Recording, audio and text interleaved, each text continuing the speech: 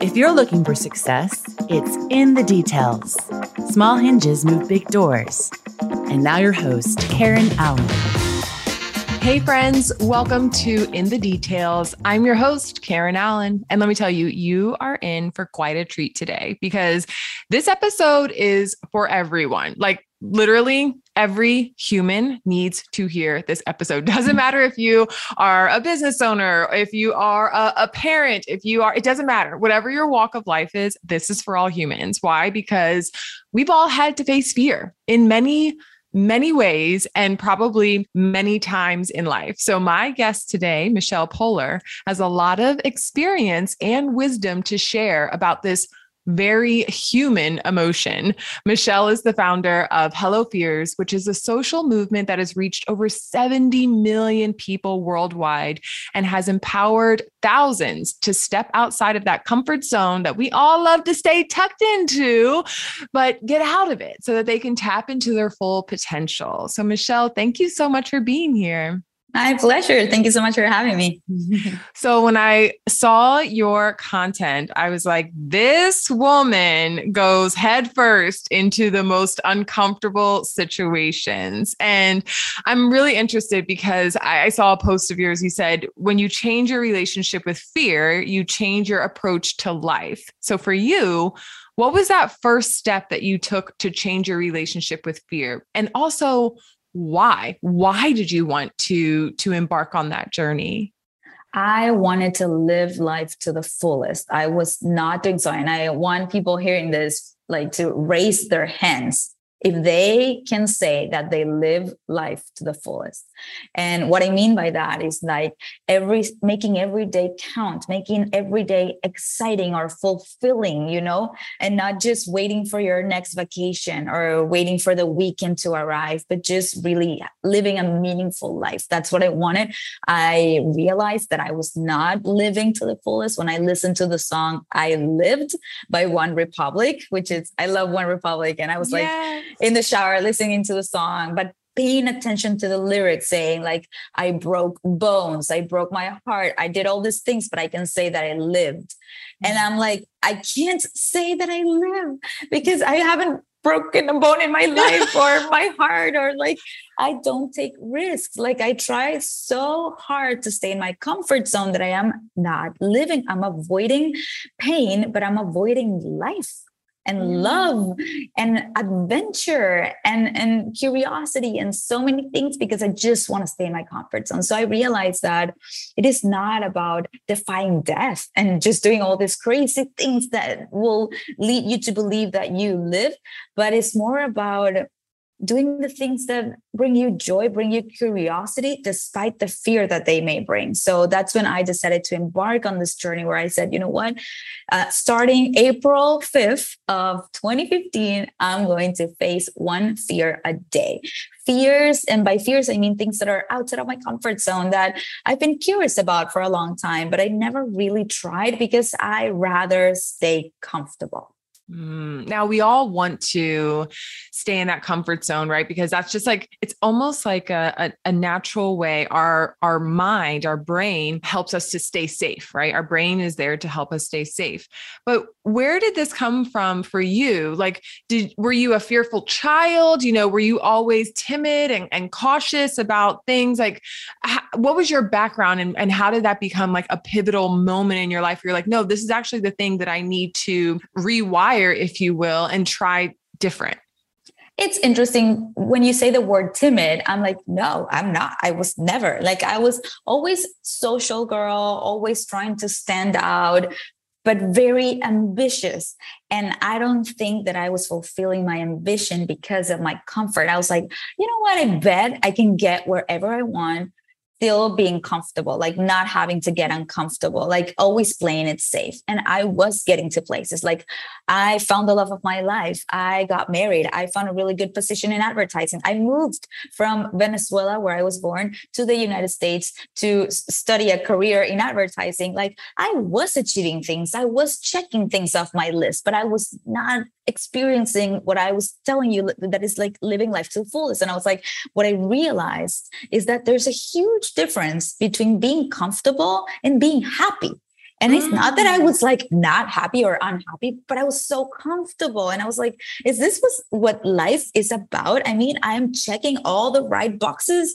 I graduated with a really good degree. Like I got into a really good job in advertising in one of the best agencies with good salary, everything. I'm doing what I love. I think I married the love of my life. I'm doing all these right things. Why am I not like so happy? And then I'm like, I'm missing something. And it's the willing to get a little bit more uncomfortable, to enjoy life and do things that I want to do that are beyond that society's checklist that we're so focused on checking, and it was through therapy. My therapist made me realize, like, Michelle, what happened to your New York dream? You told me you dreamed about living there, and we were living in Miami. And I was like, yeah, but that's too expensive, or, that's too hard, or that's too competitive. And she's like, okay, so go for it. Like, just, that's part of life. You just use words to describe it. You did. Yeah, that's all. Yeah. That's fine. And then I'm like, can I? And she's like, you can do whatever you want. I'm like, no, my husband would never support me. And like, he's a financial planner. That's the most expensive seat in the world. And she's like, you just have to try it. And if it's something that you really care about, you have to insist. It's not about just getting a no as an answer. It's like finding your way to fulfilling your dream. This is about you, your life, your happiness. You have to make it happen. And then I'm like, can I do that? So I tried and I made it happen. So I was like, oh, okay, it was just that. Like being so convinced that this is what you want to do, that you bring whoever needs to bring along with you in your journey. Yes, man. So I love how you made the distinction between comfort and happiness. Now, I would say, okay, you can feel happy in your comfort zone, but as you mentioned, but do you really feel alive? Mm-hmm. Do you really feel like energized or even I feel invigorated when I try something new, right? It's almost like, okay, so here's an example. I remember I was getting ready for a speaking gig, but I didn't give myself as much time as I normally would. Because in order for me to feel comfortable, I had to prepare for a certain amount of hours. And it's like, I was like, that's just what I told myself. Right. And so leading up to this week, though, there were so many other family obligations or just other things that got in the way. So I wasn't hitting what I thought was my mark of comfort, to feel comfort delivering this thing. And so I remember thinking to myself, okay, Karen, but do you know this stuff? Like, do you feel confident delivering it? So you didn't hit your comfort mark. Like, do you still feel like you can do this? And I stopped trying to prepare up until the last minute because I had changed my game plan that on the plane, I'm going to do this. When I get in the Uber, I was just trying to pack in that time, and it was actually causing me more stress. So by creating a new way to approach this thing, on the other side of it, I was like, see, you're fine. You didn't die. You crushed it. It wasn't a complete flop. They loved it. They were impacted. So maybe what you thought you needed to do to feel comfortable is actually not the bar. Now, I know this is different than feeling fulfilled, but I just feel like we place different comfort markers and we won't go beyond that. But when we do, it's like you tap into this new strength. It's like you feel like, wait, and it's so liberating, which I can only imagine that season of 100 days of facing fear felt like for you. But how would you describe the impact of those experiences? Well, so it was, from one day to the other, I went from saying goodbye fear to saying hello fear. And that's a huge difference. And people ask me, why is your movement called Hello Fears instead of Goodbye Fears, right? And I'm like, because we're not trying to get rid of fear or ignore fear. When you say goodbye to someone, you give your back to that person and then you leave. That's not what we're trying to do. We're going to say hello fear and open our arms and see how we can welcome fear into our life, because fear, as you know, will be there, will be part of our life. It is inevitable. It will change in every stage of our life. We'll have different fears. Like I just became a mom, so I have a new set of fears that I didn't have before. And those fears that come with parenthood. Oh, God. Yeah, they're real. Exactly. So I at the beginning of my project, I thought that I was going to become fearless. And I started using the hashtag fearless here and there. And then one day I had this realization where I'm like, well, I've been facing my fears for the last, let's say 50 days, I don't feel not even close to being fearless. What I realized is that I was getting closer to feeling brave, because I was like, I am facing my fears. And every time that somebody tells me, here comes my fearless friend, or refer to me as fearless, I feel they're taking away my courage.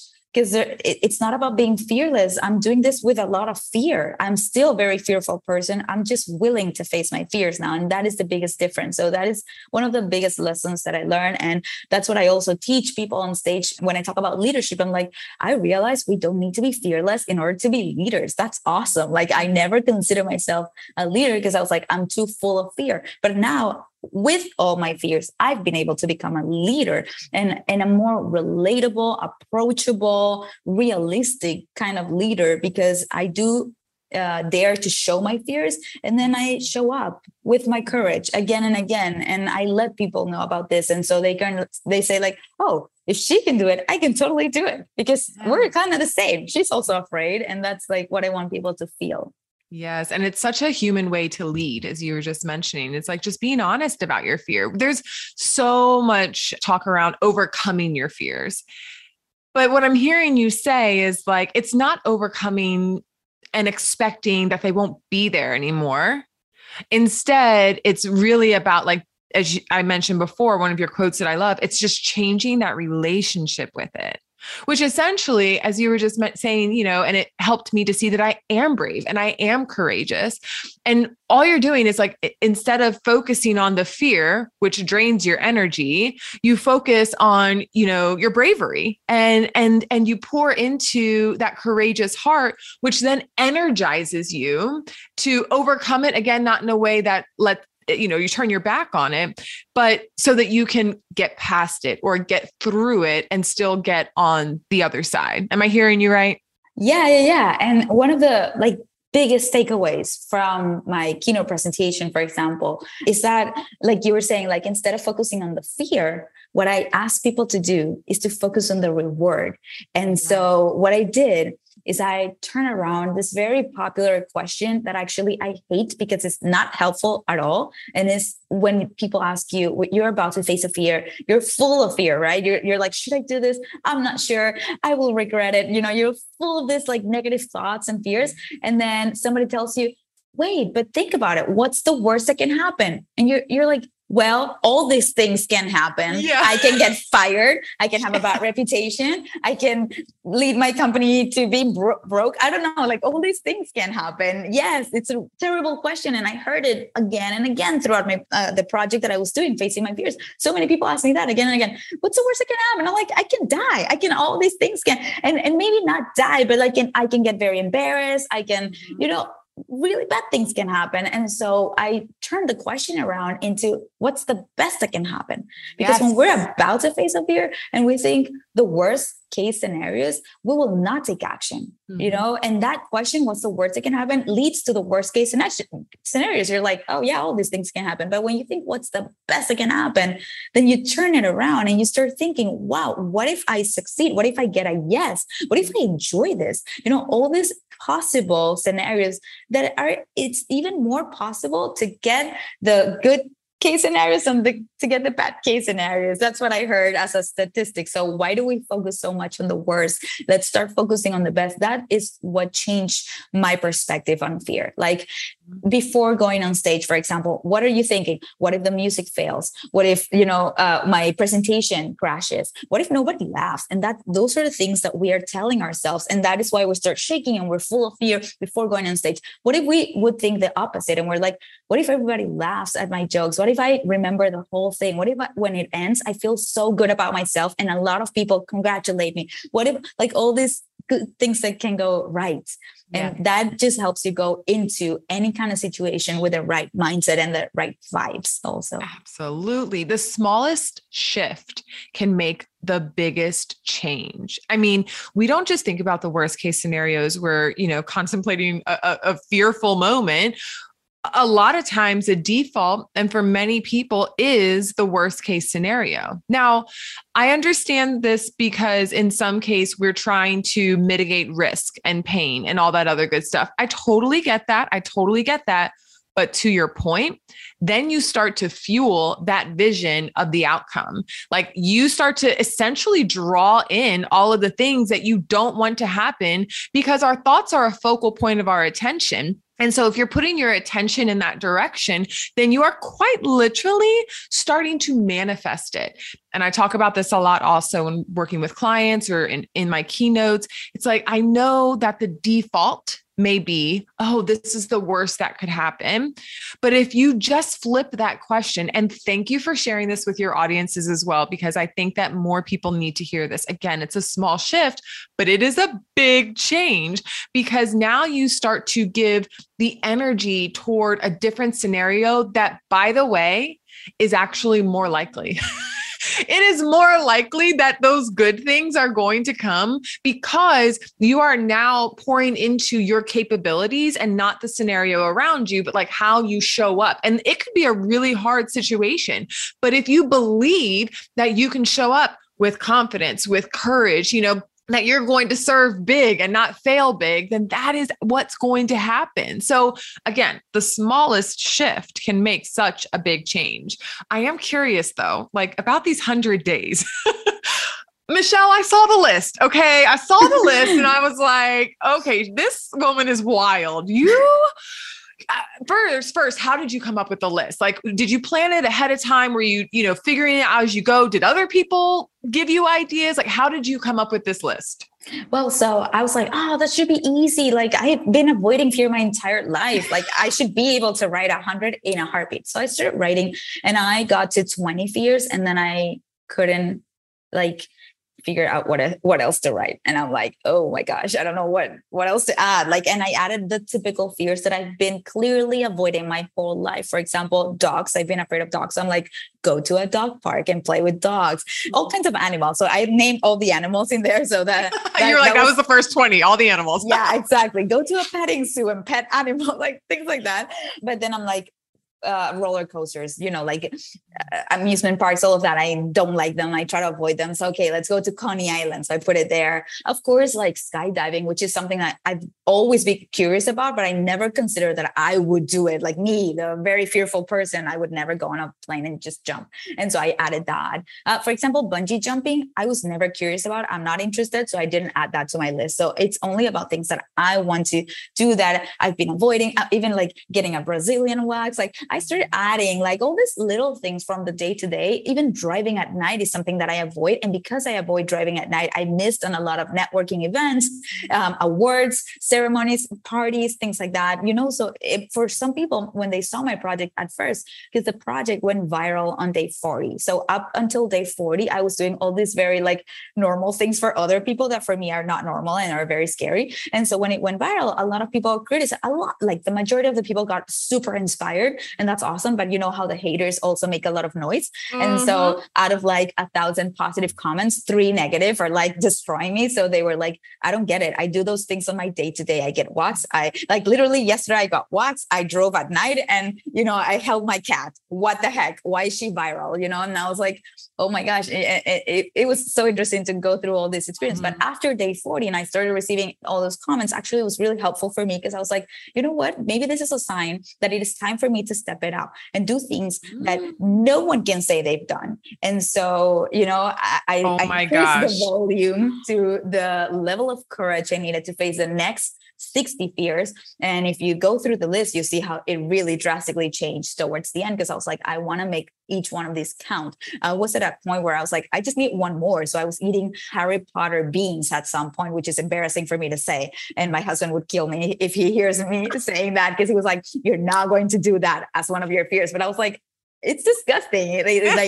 These are beans that taste like vomit or poop or like disgusting things. And I tried those and I was like, it is scary. Well, anyways, so after that, I started taking it more serious and I started facing bigger fears. And I did, for example, stand-up comedy, which for me was huge and really scary. I did post. Wait, did you have to deliver like your own jokes? Because that would be very, oh my gosh. I wrote my whole like 15-minute speech, and I went to a comedy club in New York, like a legit comedy club, and people were there expecting to laugh, didn't know I was facing a fear and I'm not a comedian. So that was for me one of the top ones. But then like posing nude in front of a drawing class, that was super scary as well. That'd be scary for me. Oh my goodness. Yeah.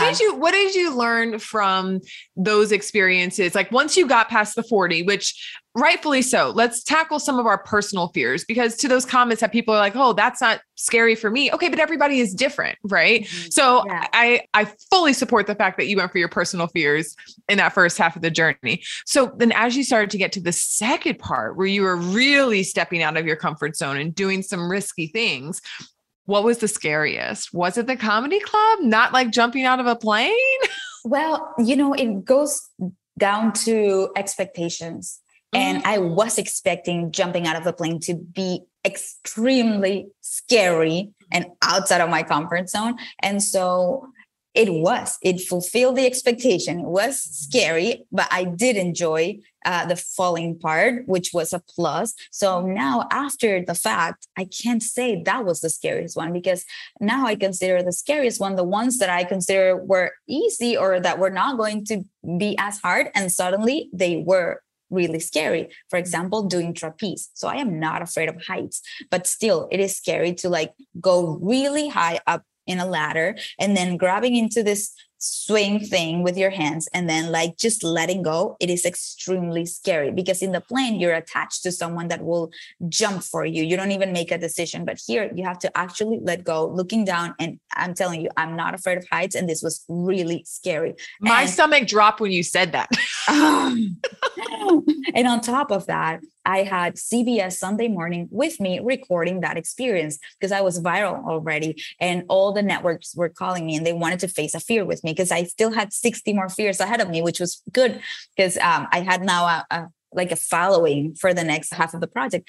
And so they were with me and I chose specifically that one because it looks fun. And I'm like, yeah, that is outside of my comfort zone, but it looks fun. And I'm not afraid of heights. So it shouldn't be that bad. When I was there, I was like, this is really bad. I don't think I can do it. And they were all expecting me to jump. And I was like, I can't. I was paralyzed. So that, for example, jumping from a high cliff, all the jumping things I think are really scary for me. Mm-hmm. Like when you have to give that step is so scary. And then the last one, speaking on TEDx, it's my first time speaking in public. I had a lot of attention because it was the last year. It was really important. I was actually at school because I was working full-time in advertising, but I was doing a master's in branding. So I had the entire school, my professors, everybody watching the TEDx, like everybody, that was following the project watching. I had my family that traveled for this. So it was like a lot of pressure. I would say that was like the toughest one. Yes.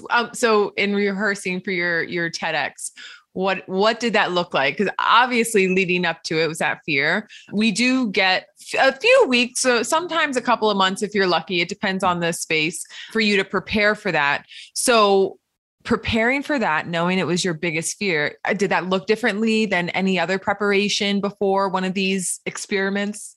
Yeah, because the other ones didn't require any kind of preparation. I would just like rent a car, go to, the mountains and do zip line, like not that much preparation. This was like 8 weeks that I had to build a speech from scratch, create a presentation and learn it by heart.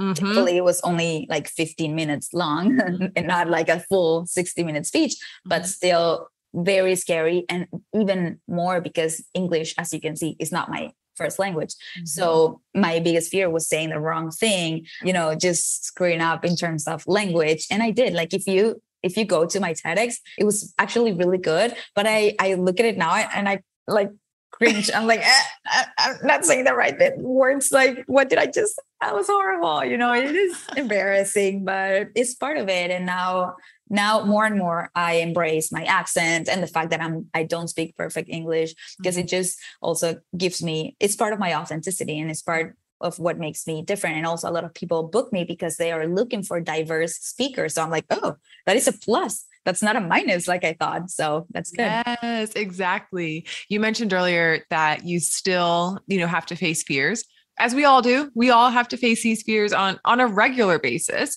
But are you intentionally facing fears? Are you challenging yourself in the same way you did, during those 100 days? And if you are, then what's one that you have intentionally put yourself in recently? That's a really good question. And the truth is that after the 100-day project was over, I decided to face a really big fear, which is to become an entrepreneur. So I left my job in advertising. I was working in that while I was doing this entire project and doing my master's. So it was like a really hectic time in my life. But one day I was like, okay, I'm facing my fear of quitting my job. That was actually day like 59 or something. And then after the project, I was like, I'm going to become a speaker. I didn't even know that was a thing before. And now I know. So. Same, by the way. Yeah. I was like, I didn't even know that could be a career. What?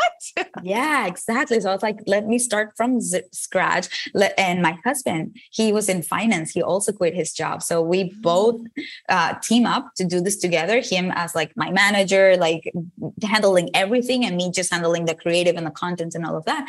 And so when you become an entrepreneur, you don't have to intentionally go out and look for fears to face. Like you're facing fears on the day to day. Literally every single day. Exactly. Yeah. And just being a public figure and putting myself out there, and not only like a brand of myself, but my real self, because that is my brand. My brand is who I am on my day to day. How do I show that on my social media without, filters, without being more polished than what I actually am? So like, just exposing my real thoughts, that takes a lot of courage. And if you ask me, like, what's the last fear that you faced? Well, I posted a post. That sounds good. Like, Brad, that's actually correct. Isn't that funny? Like that would be correct. Good. But I'll rephrase and I'll say, I uploaded a post to Instagram that says Instagram hates me. And I talk about how the algorithm is hating me right now and how that makes me feel. And I don't have a solution or a motivational quote for you. This is just how I feel. And I want people that feel the same way to know that I, Michelle Poller, the motivational speaker, with thousands of followers, I do feel the same way. So they feel supported. They feel like they're not alone in this. And that's it. Just putting these things out there take a lot of courage. But I think that is exactly what makes my brand what it is. It makes it real. It makes it authentic. And I know sometimes authenticity is overused, especially in recent days. But the truth is, I am seeing more and more people butt up against these societal norms that have been really just passed down from generation to generation with good intention, right? From our grandparents to our parents. The structure and the experiences that they laid out for us is really, again, because it's for safety, right? Safety and comfort. So because we believe that equals happiness. But as we break from those norms and checking those boxes, I did that too. I'm like, if I check all these boxes, life will be great. And then you realize that everybody's life is meant to be radically different, and your life is your own to own and to create and to design. And because that's so different, I mean, you're going to find on a daily basis new fears because you are unlearning what was prescribed to you as the way to live, what was shown, what was, exemplified, if you will. I have no doubt that not only your followers, but your family and your child and children, as the blessings will come, that all of that will continue to just create this unbelievable ripple effect in this world. I actually remember seeing someone, and I think that he was after you. So I'm sure you inspired him as well. It was 100 days of rejection. No. He did it first. He did it first. Okay. Yes. Yeah. As I was doing the project, somebody recommended, said, oh, you should see this guy. He already faced 100 rejections. So I reached out to him, and he's the one that said, you should speak on TEDx. You should become a motivational speaker. I love that. He has help. He's part of my book now. So there's a whole chapter on rejection, and I interview him. His name is Jia Zhang, and he's amazing. Yeah. He's super sweet. He is amazing. He is amazing. Okay. So then even like you two separately, but feeding off of one another, right. And inspiring, like, there, you can fill in facing blank, rejection, fear, like whatever that is for you. But I think just by giving the context of fear, it helps people to see that I can take ownership of this thing that I feel like is holding me back. And I can do it in a very, very brave way. And I just want to applaud the fact that you and Ja are able to be that example for people to break through any societal norm that has been passed down to them as the prescribed way to live so that they can live more fully. Because that's really what we want. Mm-hmm. We all want to live a full life, and that's going to look different for each of us. So just thank you so much for being brave, for stepping into that courage, and for saying hello to fear. How can people continue to feed off of your light and follow you or connect with you, work with you? Where can we send our listeners? Well, you can always find Hello Fears on Instagram. I'll be there. Also, my personal account, if you want to get all the behind the scenes, is my name, Michelle Poehler. I handle both accounts, which is like 2 full-time jobs. Yeah. It's crazy. And also, if you just want to find out more about my speaking, just go to michellepoehler.com to watch my demo reel and learn about my talk, Fear Less, Do More, or my new talk, Becoming Unapologetically You, which is about owning who you are and your authenticity.